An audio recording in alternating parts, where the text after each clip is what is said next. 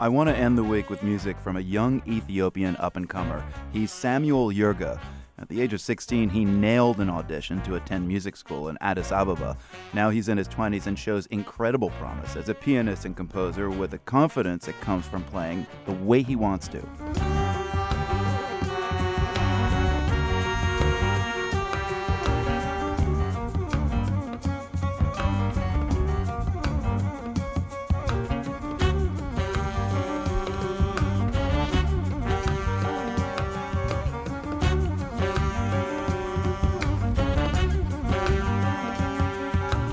This track from his debut recording is called Firma Ena Wereket.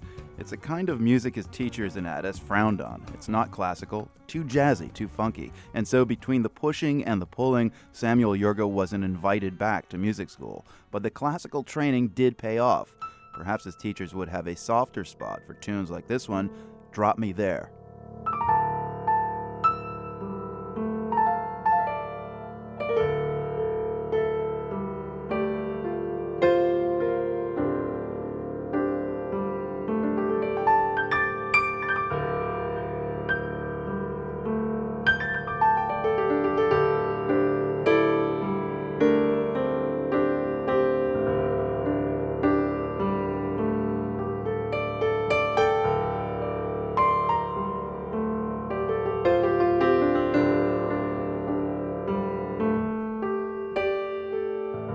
Clearly, losing his seat at music school didn't stop Samuel Yirga.